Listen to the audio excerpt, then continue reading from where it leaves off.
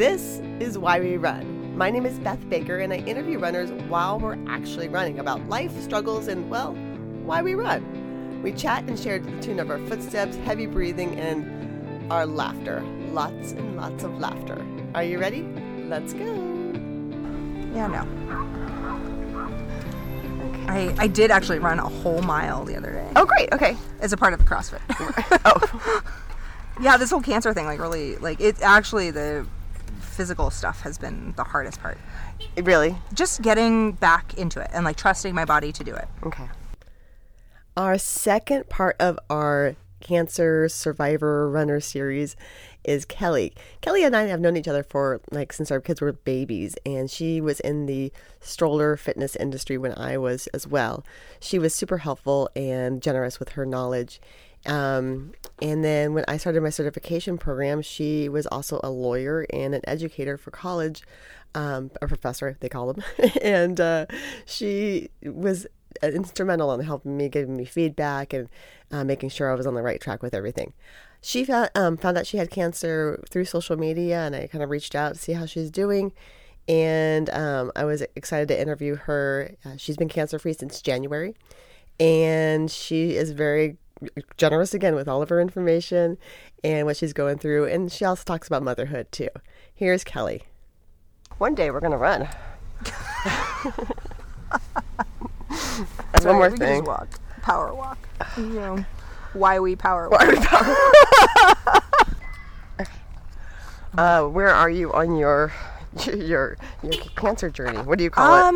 I don't know. Journey, I guess maybe a journey. I am through all the rough stuff. Okay. I had surgery, made it through radiation. So you have mastectomy? No, lumpectomy. Okay. Yeah, that was a really difficult decision, actually. Okay. And so your prognosis is what? My prognosis is really good. Okay. I mean, caught it super early. Cancer-free since January 19th is my official day. Oh, that's awesome. Yeah. And, just kind of monitoring and hoping, crossing fingers. Yeah. Yeah. It's been a journey, though.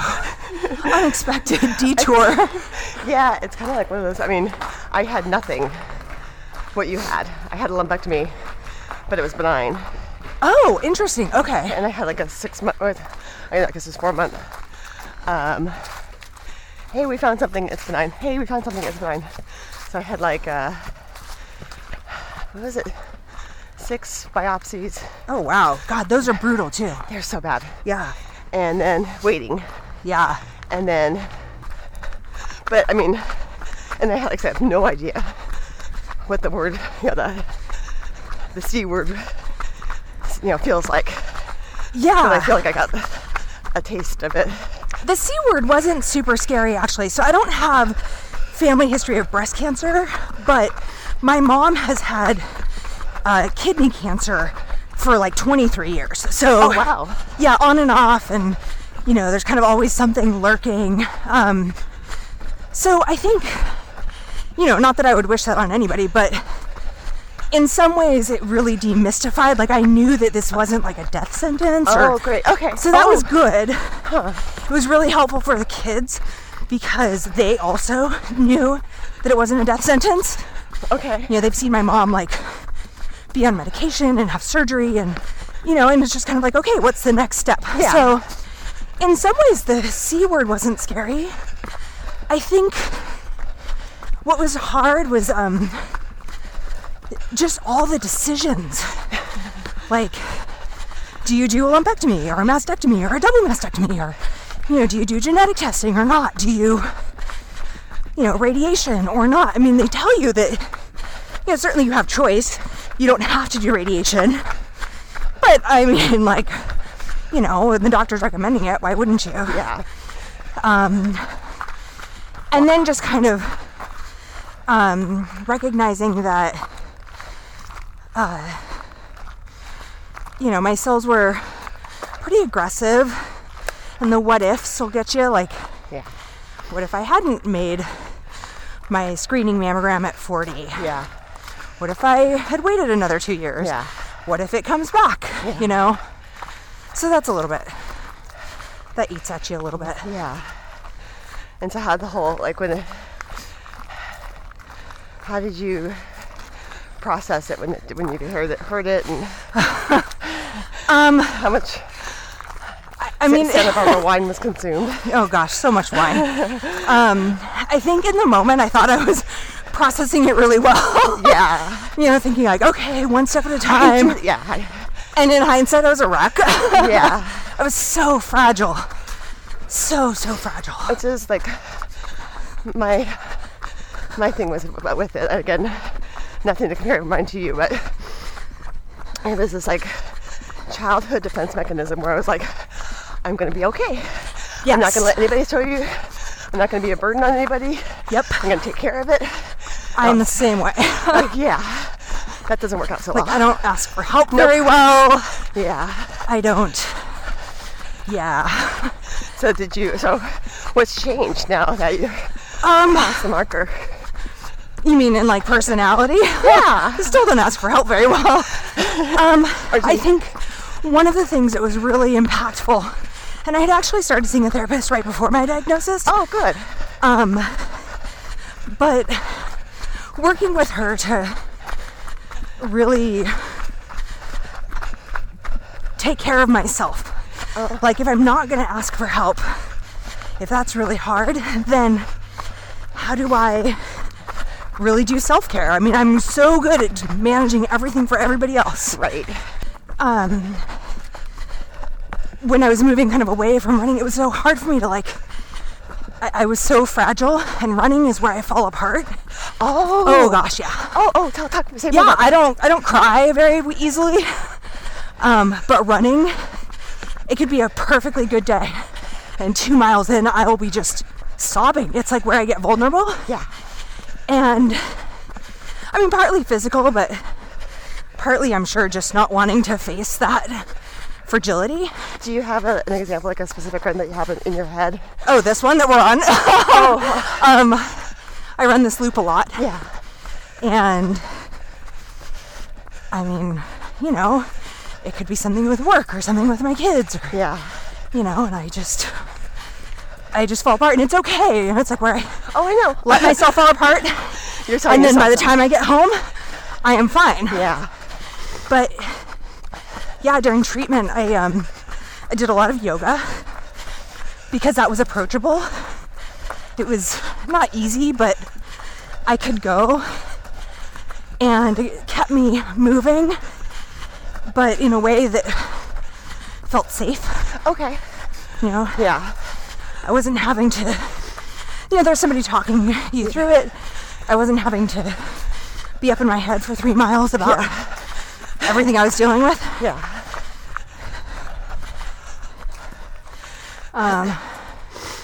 So yeah, it was hard for me to run. I have it really. And was that the reason you didn't like running, because of the rawness of it? I think that's part of it. Okay. And part of it too is radiation, like, chars your skin. I mean, literally chars it.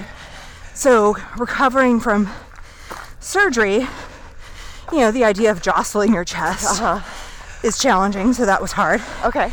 But then radiation, like, couldn't wear a sports bra because it just would pull at the skin. Oh God. And it would be all cracked and stuff. It was already so raw and tender. So yeah, I mean, definitely there were physical components to running, was just hard. Yeah.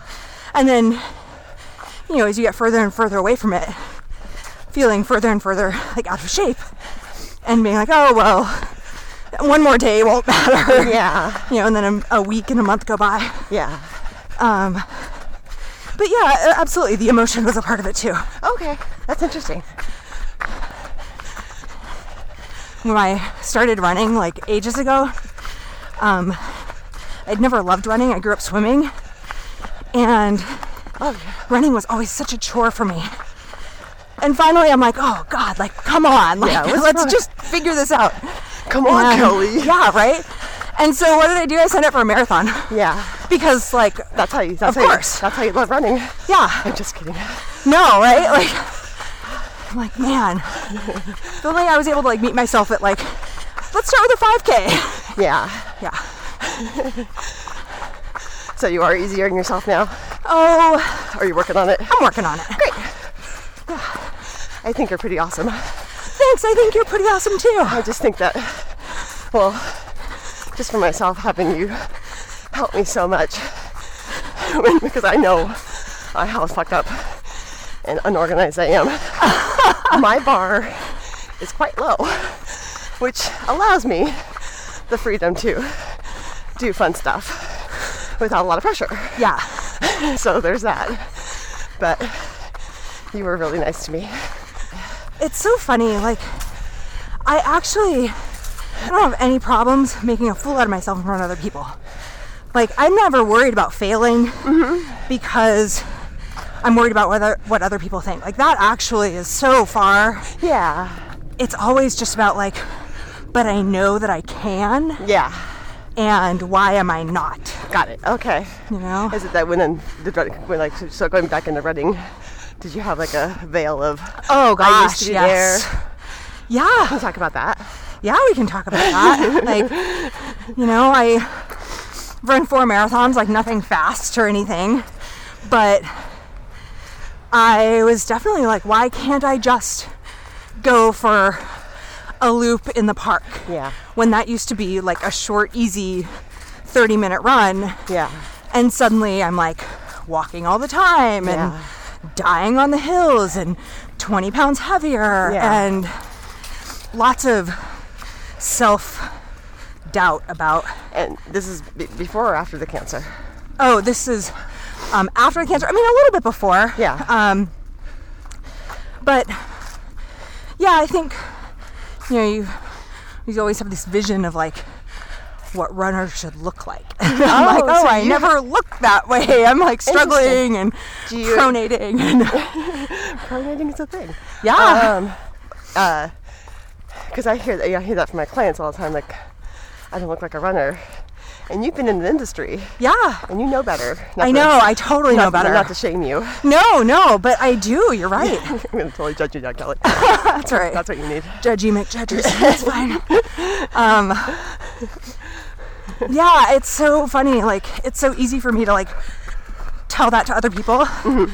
But man, you know, also when you're in the industry, like, you're surrounded by really fit people. Yeah. And I was so fit when I was like more involved in the industry. Okay. I fucking hate kids.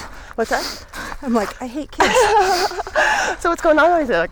Do you want to talk about that? No, not really. Okay. Well, I mean, actually, we can't. Okay, we're in a holding pattern right now because Kelly has just stated that she hates kids. And I wanted to go back and explain what is going on right now because she loves kids and she has 2 kids. When women have babies and sometimes their bladders aren't as secure as they'd like to be, we have bladder problems. And sometimes when we run it, we pee ourselves. And it happens to me. It happens to a lot of women I know, a lot of mothers. And so that's what's happening right now. And we decided to just talk about it because it's part of being a mom and nobody talks about it. So that's what's happening right now.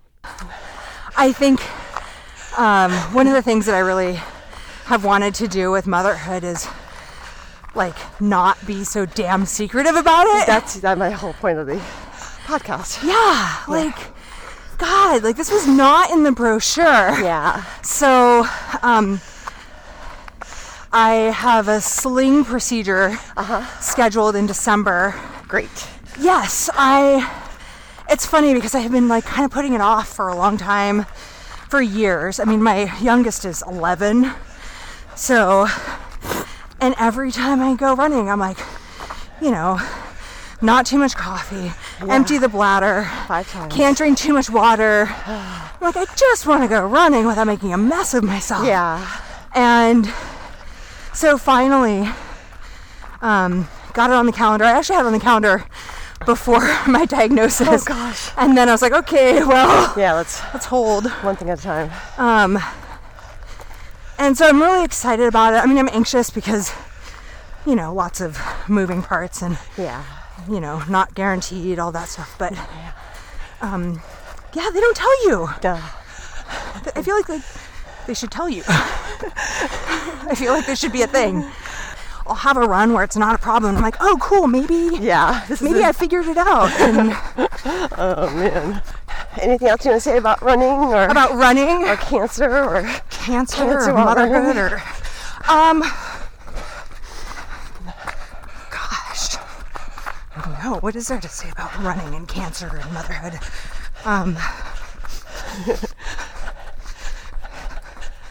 I miss running. Yeah. What do you miss about it? I miss this. I miss being, just kind of alone in nature. I loved, when I was marathon training, I loved getting up early and running before it was light, because you could put in 10 miles before the sun comes up. I don't know, it was very cathartic in a lot of ways. I love that. I miss that. You'll get back. Yeah, and you'll find something new. That's the thing, is that you'll love something new about it. Yeah. What are you grateful for right now? So many things. This is so low-hanging fruit, but I am so grateful for outstanding healthcare. Oh my God. I've been keeping a tally of how much my treatments would cost, and we're very fortunate. We've got really good healthcare. But people should have access to this. Right. You had choices. So many choices. I'm grateful that I still have my parents. Yeah, right? Yeah. Oh, totally. That's a good one. So your kids grow up too. Yeah. It's been really good. Even though they live down south, they come up quite a bit. That's great. How did they handle the whole cancer thing? I guess mom has it, so. Yeah, it was actually, telling them was so hard. Yeah. My brother lives in Australia with his wife, and my parents were visiting him at the time, and so I got the news. I was sitting at a coffee shop in Green Lake, actually, and the radiologist called me and told me on the phone that they found cancer, and it was about 4:30 Seattle time in the afternoon, and I knew I had a limited window to get a hold of my parents before my brother went to work, and they don't have, they just are on their cell phones, right? Yeah. So I called my brother, or I messaged him, and I said, my brother and I are super close. I was like, are you home? It's 6:30. He's like, I'm at the gym. I said, I need you to go home. I need to talk to mom and dad. And oh God, that was really hard. How come? Because, do you think? Because I think as a mom, it would be devastating to hear that. Yeah. And know that I can't do anything. Yeah. I know. But there should come a warning label. Might cry. Aww. Yeah, it was really hard. You don't want them to worry. Yeah. Yeah. Totally. Well, and I knew that I was waking them up, and we always kind of have this joke, especially my dad being a first responder. Oh my God, yeah. Nothing good happens when the phone rings at 7 o'clock in the morning, nothing. Yeah. And so my brother got home, and he messaged me. He says, I woke up, Dad, I'll call you in a minute. I think that they handled it pretty well, though. Yeah. I mean, mostly. Thank you so much. Thank you. That was fun. Hopefully, you got something to knit together. Absolutely, yeah. It's and it's like I said, I hear everybody's stories, and I forget that no one tells anybody else. Yeah, so that's I don't think of this. I mean, I know you're gonna be fine. I know you'll be fine. So it's hopefully it's helpful for somebody though. When you say no one. Thank you so much for listening. I had a great time doing these, and I really want to thank Kelly and Karen for opening up their stories and their hearts to let me interview them. I also want to invite you guys to check out my social media. It's Why We Run 2 on Twitter and on Instagram.